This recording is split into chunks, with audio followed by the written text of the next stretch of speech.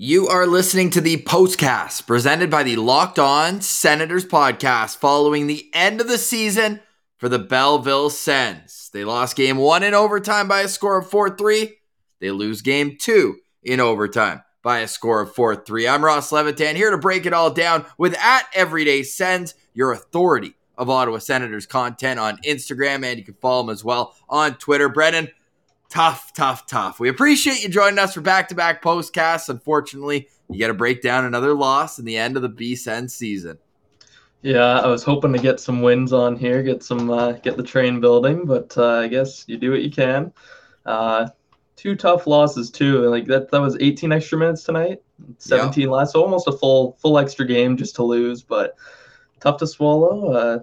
I don't know. How'd you feel about it? Yeah, there's a lot of good we can get into for sure, including the third period comeback. Roby Jarventie doing his best Josh Norris impression. But this game started pretty much the opposite of the game. We were saying it was a mirror image of the game in Rochester. In game 1, Belleville jumped out to a 1-2, then 3-0 lead. This time the lead only got to 2, but Rochester finishes the first period up 1-0, a power play goal and a penalty-filled first period. Out of 8 penalties in the full game, 9 penalties in the full game. 6 of them came in the first period. So the refs really put their whistles away. I know you got some thoughts on that. The only goal was on the power play. So was that even more like adding insult to injury, if for lack of a better term?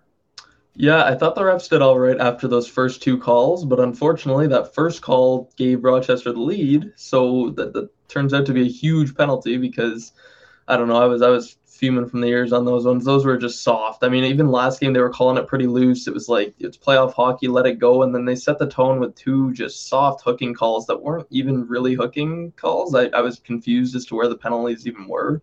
And then, I even posted a couple later in the game, as I do, showing that like the same things happen over and over, and they no call. Like, why would you even call them to begin with? What was most egregiously in overtime on Igor Sokolov coming out like of his a own minute zone before?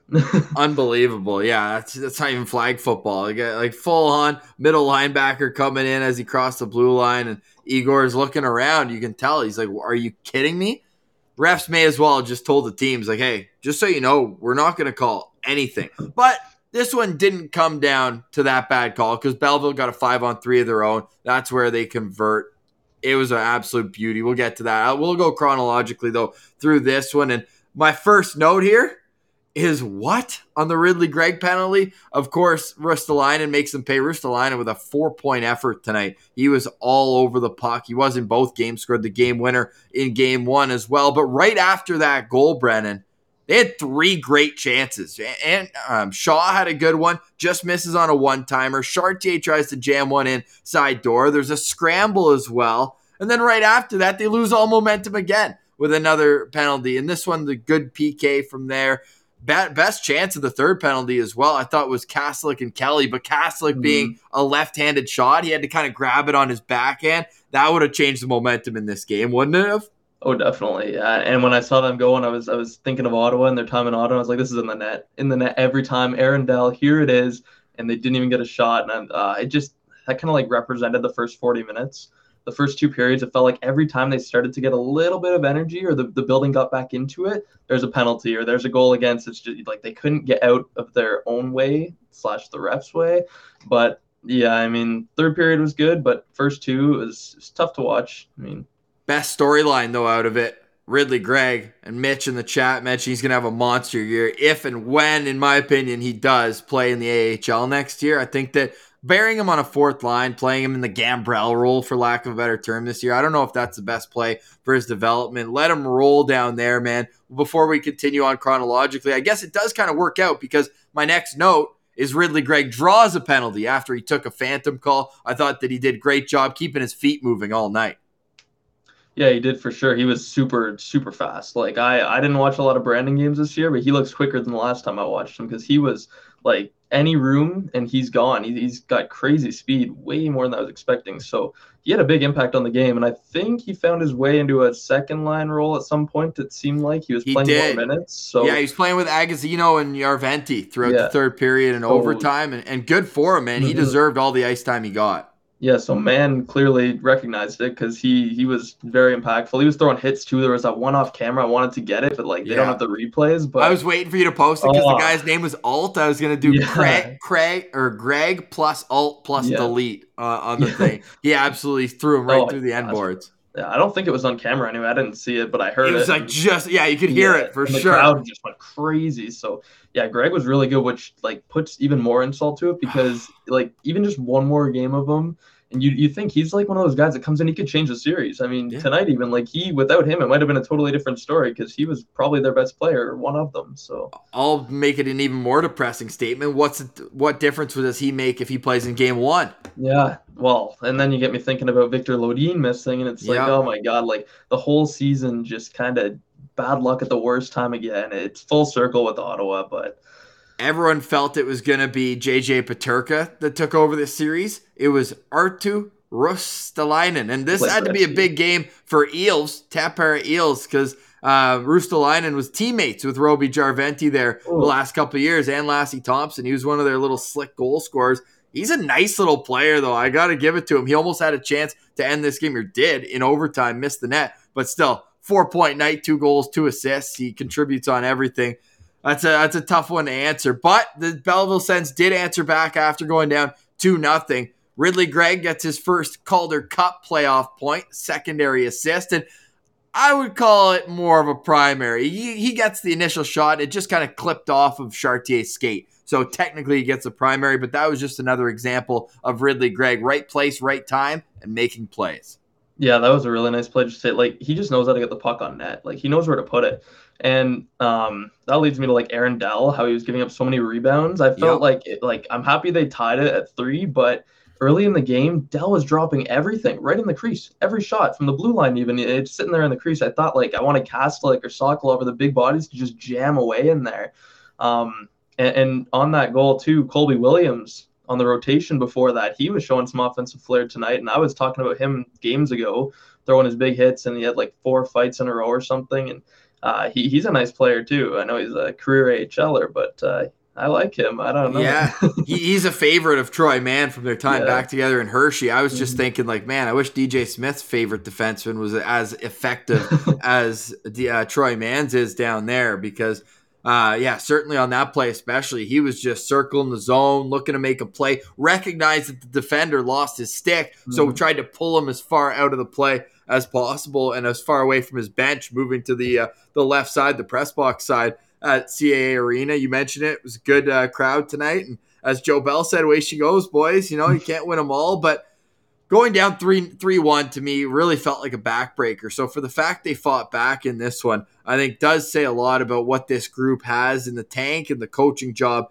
as well. Now, Roby Jarventi ends up tying this game, but before we get to that, should mention Agazino, great play. Now, it was off the second attempt of a faceoff, and on the first attempt, I was already kicking myself because Kastelic wins it clean. They move it over. I think it was Leslie or Hetherington had a wide open lane to the net. The whistle goes. They have to redo it. And sure enough, Andrew Agazino upstairs. That was the textbook on Aaron Dell. Everything that was low, yeah, he was kicking out lots of rebounds, but he was making saves. All 3 goals. Well, I guess the backdoor tap in from Mhm. Leslie for the first one wasn't, but second and third goal, both right over the shoulder, Aaron Dell.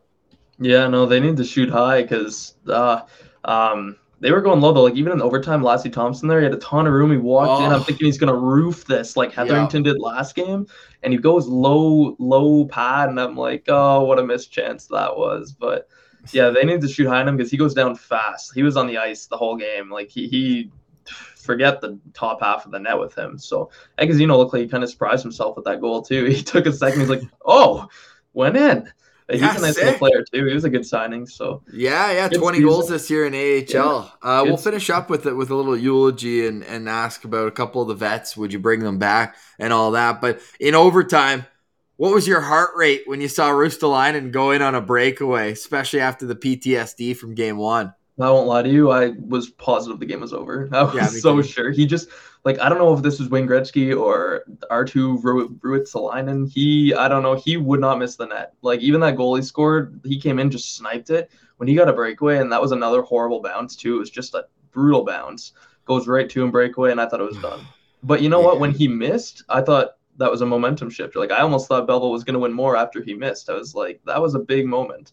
Yep. So Just like Belleville had 10 shots in overtime, this time it was Rochester with 10 shots in overtime, 5 for Belleville, although it didn't really feel like that. I thought it was end to end in overtime. There wasn't a whole lot of sustained offensive zone pressure for either team where they really hemmed in the other team and you're worrying. The most worried I got was on the little floaters from the half wall or from the point because obviously PTSD from game one, but also doesn't it feel like that's just how playoff games end? Just the ugliest goal imaginable? yeah, and with every passing minute, it feels like that more and more too. Like when it Yeah. got down to the last 5 minutes, I'm like, yeah, again, like I said last time, again, it's like whoever just floats one through here gets a bounce.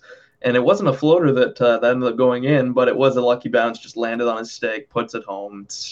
That's just how they go, especially in overtime. So Yeah, that's why it's well said there from Joe Bell. Because like, what are you gonna do on the bounces like that? I guess the comeback would say make your own bounces, but mm, sure enough, they had their chances in this game. I mean, they put 37 shots on goal. They outshoot Rochester 37-30, and they do have a valiant comeback. And I mean, we're kind of burying the best part of the game in a sense. That 5-on-3 power play didn't seem like much was going on. They had trouble breaking out of their own zone and getting an offensive zone possession. But sure enough, I believe with 5 seconds left, it's Roby Jarventi. And what did you think not only of that play, but Brendan, his series, I think, was really impressive versus what I expect. A lot of pressure on him with JJ Paterka, the guy who went up one pick later than him. I mm. thought that he was every bit as good. Maybe not as dominant with the puck in possession, but still 5 shots on goal and certainly made his impact on both games.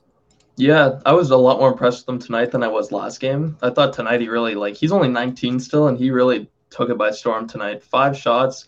I think after the second or after the regulation, I tweeted about him. He was just dominant. Well, yeah, I'll take it back. He was probably Belleville's best player, not Greg, but they were close. Real uh, close. yeah, Yerventi though he really took this game over. I noticed him a lot more than Paterka tonight. So considering he's younger too, that was super impressive, and that was a nice goal. I don't know what was going on with them calling it Logan Shaw's. I was He's like, on the other Logan, side. he celebrated like it was his too. He's going down on his one knee and he went to the Yeah. bench first. I'm like, what are you doing? Are you just taking credit for this or? Well, Shaw wasn't even the guy in front of the net. Oh, he Shaw was in the wasn't. one-timer position on the other side. Oh, I don't know what they were doing then, what they could have seen because it was just No. a clean shot. Well, it was the Again, second time. over the Yep. shoulder of Aaron Bell, just clean. I don't even think there was a screen on that. He just wired it. Red light No. Roby. That's all it is. Red light Roby, buddy. That's Fuck. huge. Yeah, I'm still confused. But also, the first goal of the game, they announced it as Hetherington instead of Leslie. So they were just having trouble with the numbers there. 3 versus 8, 34, 22. Maybe that one doesn't work out so well. But all in all, I want to call it a successful season, but it wasn't. Because you can't finish as the higher seed here and lose out in 2 straight. I have my qualms with the fact that it's a best of 3 series.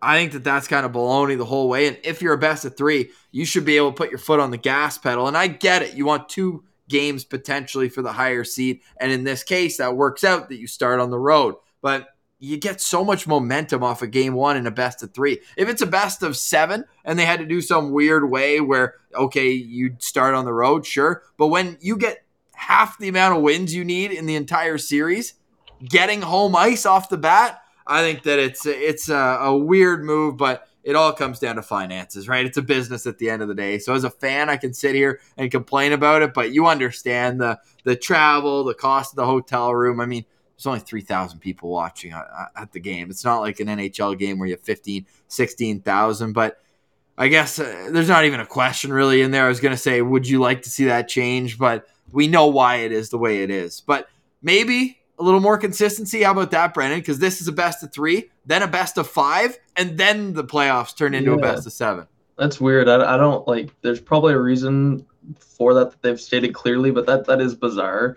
The best of 3, I guess it's like a play-in round, but should it be? Like, Yeah. I don't know. 3 games doesn't even feel like a playoff series. Like you said, especially when the first one, like they split the series. There was no advantage to the higher seed in this, so I'm not a fan of that. Best of 5 I could have lived with here, but yeah, I would like to see that change for sure. But there was a lot of weird stuff this year with having more teams in the playoffs because of COVID and going by points percentage and stuff. So I'm not totally sure what that was about, but we'll see next season, I guess. All right. Any Sens fan first, and we know there are Belleville Sens fans who cheer for a different NHL team supporting the Bay of Quinte area. But if you're an Ottawa Senators fan and you're watching this series, the pressure's on Philip Gustafsson. He's the 23-year-old. He's the guy on a one-way contract next season. I thought as a whole he was pretty good, but you look at the numbers at the end of the day, 2 games and an .871 save percentage. What's your overall takeaway from his performance through these 2 games? I think his numbers, it's kind of like his AHL numbers in general. He's better than they are. I thought his numbers would be better, but they didn't get that many shots. It kind of felt like they got more shots than they did on him.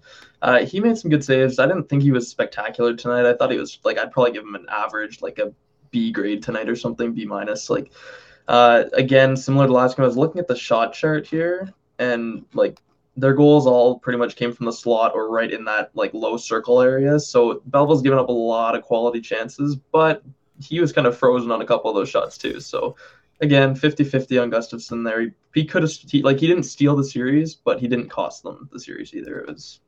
He was just there.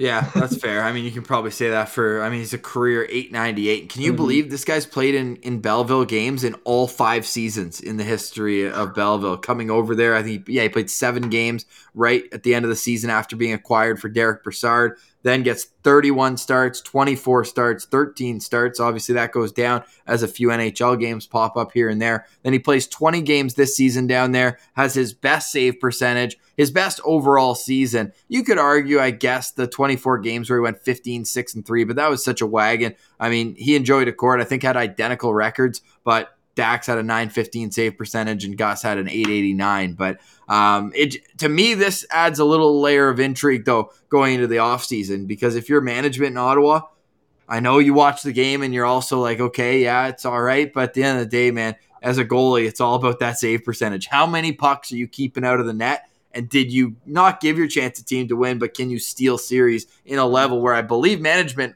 would be thinking they're too good, that he's too good to be playing at this level? I'm not saying that the outcome's different if Matt Sogard is in net, but this guy's supposed to be an NHL goalie. We know Aaron Dell's not a good NHL goalie, and Aaron Dell was the better of the 2 goalies in these 2 games. Yeah, that's fair. He definitely was. Gustafsson's on a one-way next year too. Yep. So I mentioned this in an article at some point that everydaysens.com. Go subscribe. I think this is in my report card. Actually, I gave him a pretty brutal grade, but he surely gave management something to think about next year, because you've got Matt Murray who could be bought out. But do you feel confident about Gustafsson after this season? Again, his AHL numbers are less than average. He had a really tough time in the NHL this year too, so it's going to be interesting to see what they do with him.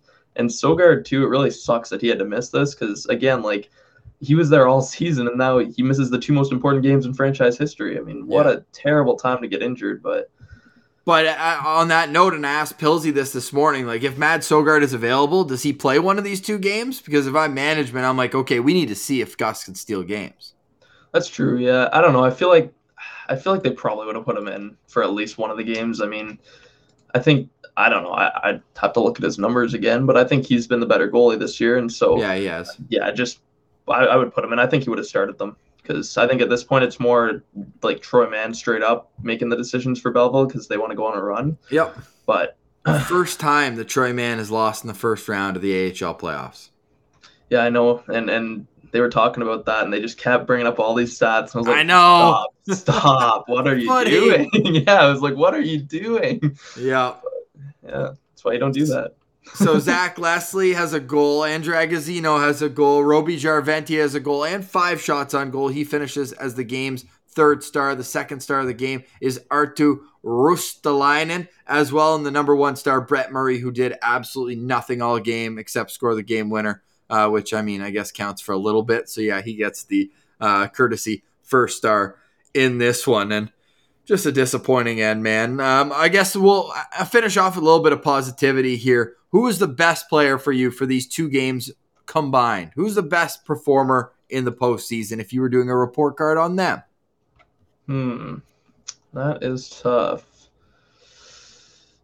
That's really tough, actually. I'm curious to hear what you're going to say, because I thought Kastelik and Sokolov were really, really good last game. I liked them a lot there, but tonight, I thought Kastelik really struggled tonight, actually. He was one of the one of the ones that kind of surprised me. And Sokolov didn't really do a whole lot either tonight, unfortunately.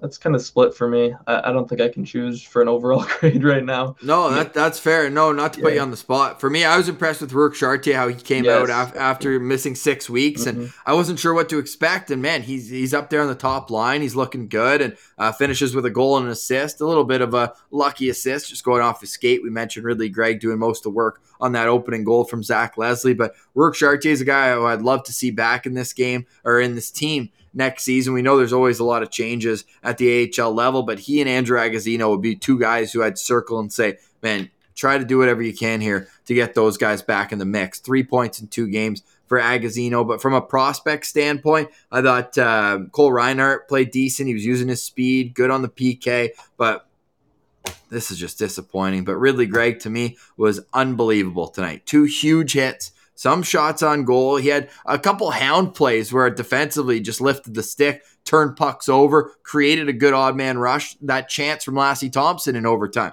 Ridley Gregg got the steal that started that, and then Agozzino sent it across ice to get that chance for Lassie. So to me, Ridley Gregg's a real bright spot here. Now, if you listen to Locked On Senators, there's still like that overwhelming thought for me that maybe he's a guy that you use if Kevin Fiala is available. But I can see the flip side, man. Like when you watch him, you're like, okay, this guy is going to be a player at the NHL. You know that he has the physical tools. You know that he's a little bit able to cross the wires too, which I like in a player, and we know the Sens love. But would he be a guy for you that's off the market, that you just completely untouchable level, like Jake Sanderson and the other guys who are completely untouchable, or would he be a guy who you would listen to in the right circumstance?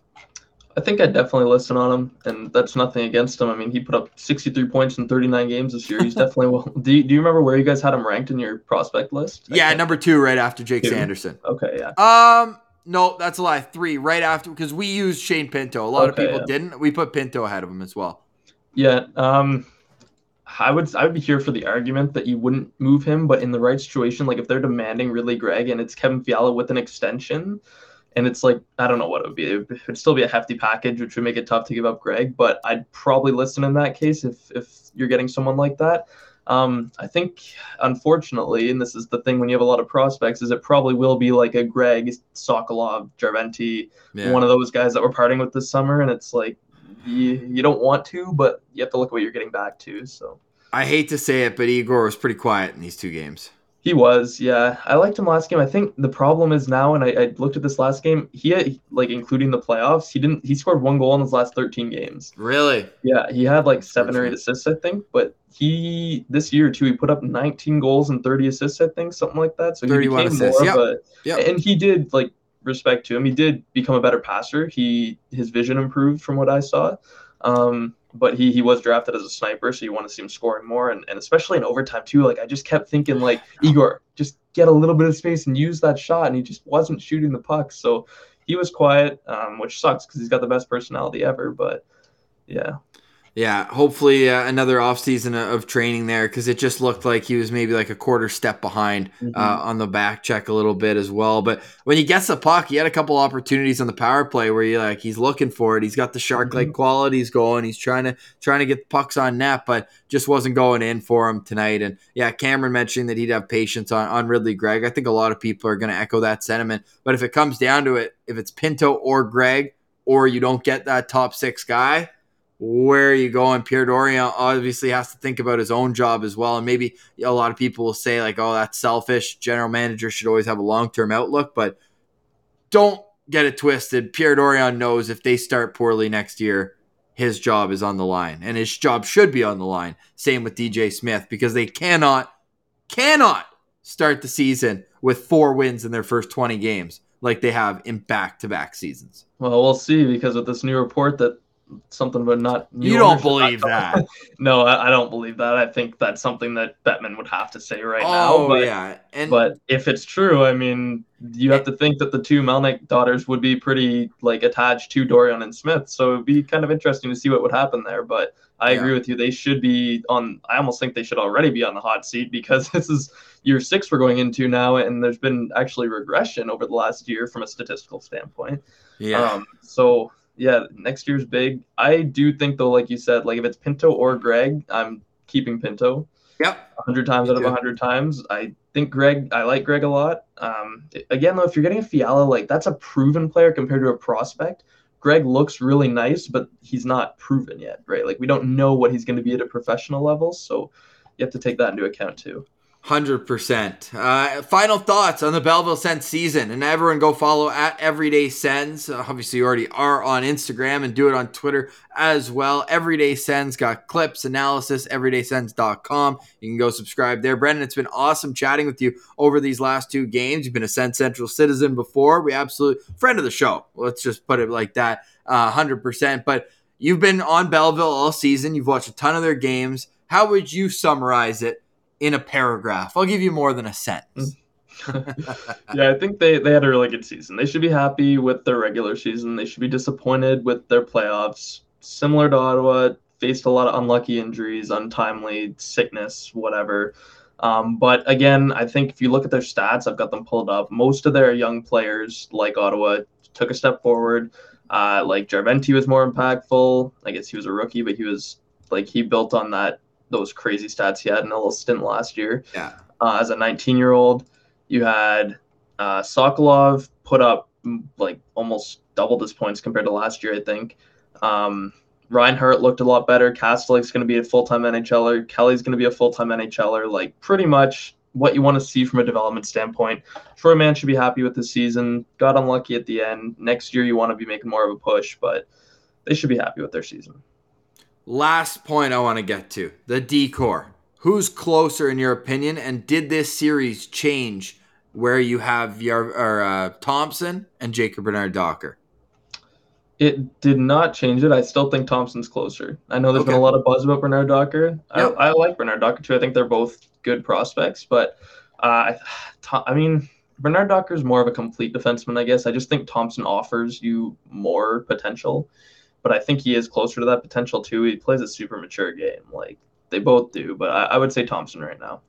Awesome. Well, we'll have an off season to dissect that and get ready for next year as well. Development camp, I guess, for the guys in Belleville is the next time we'll see them after the NHL draft. That's in early July. The Tankathon is coming up. I'm so used to calling it the Tankathon because we've been doing it every day here on the show. Let's give you one Tankathon spin. All right, Brennan, we need this because obviously draft lottery coming up on Tuesday. We've been rolling the Tankathon each and every show. So you get yours first on your side. I'm pulling up the Tankathon here on my end. I don't know if you can see that yet. Yep.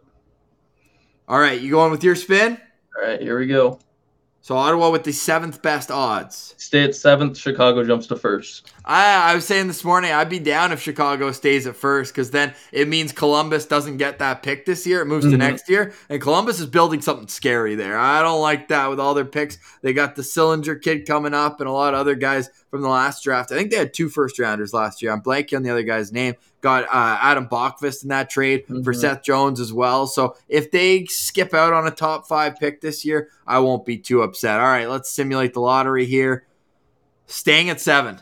I have a feeling that that's going to be the play. Although Pilsy and I kept hitting 8, which would be disappointing. Like are you cool? I know you're big into the draft as well. Are you cool with drafting 7? Do you think they're going to get some good talent there? I'm cool with it. I mean, I made that Slavkovsky swap earlier this year. Yep. It's a tongue twister, his name. That's your guy, though? Yeah, I mean, I want him, but we're not going to get him at 7. They have to jump.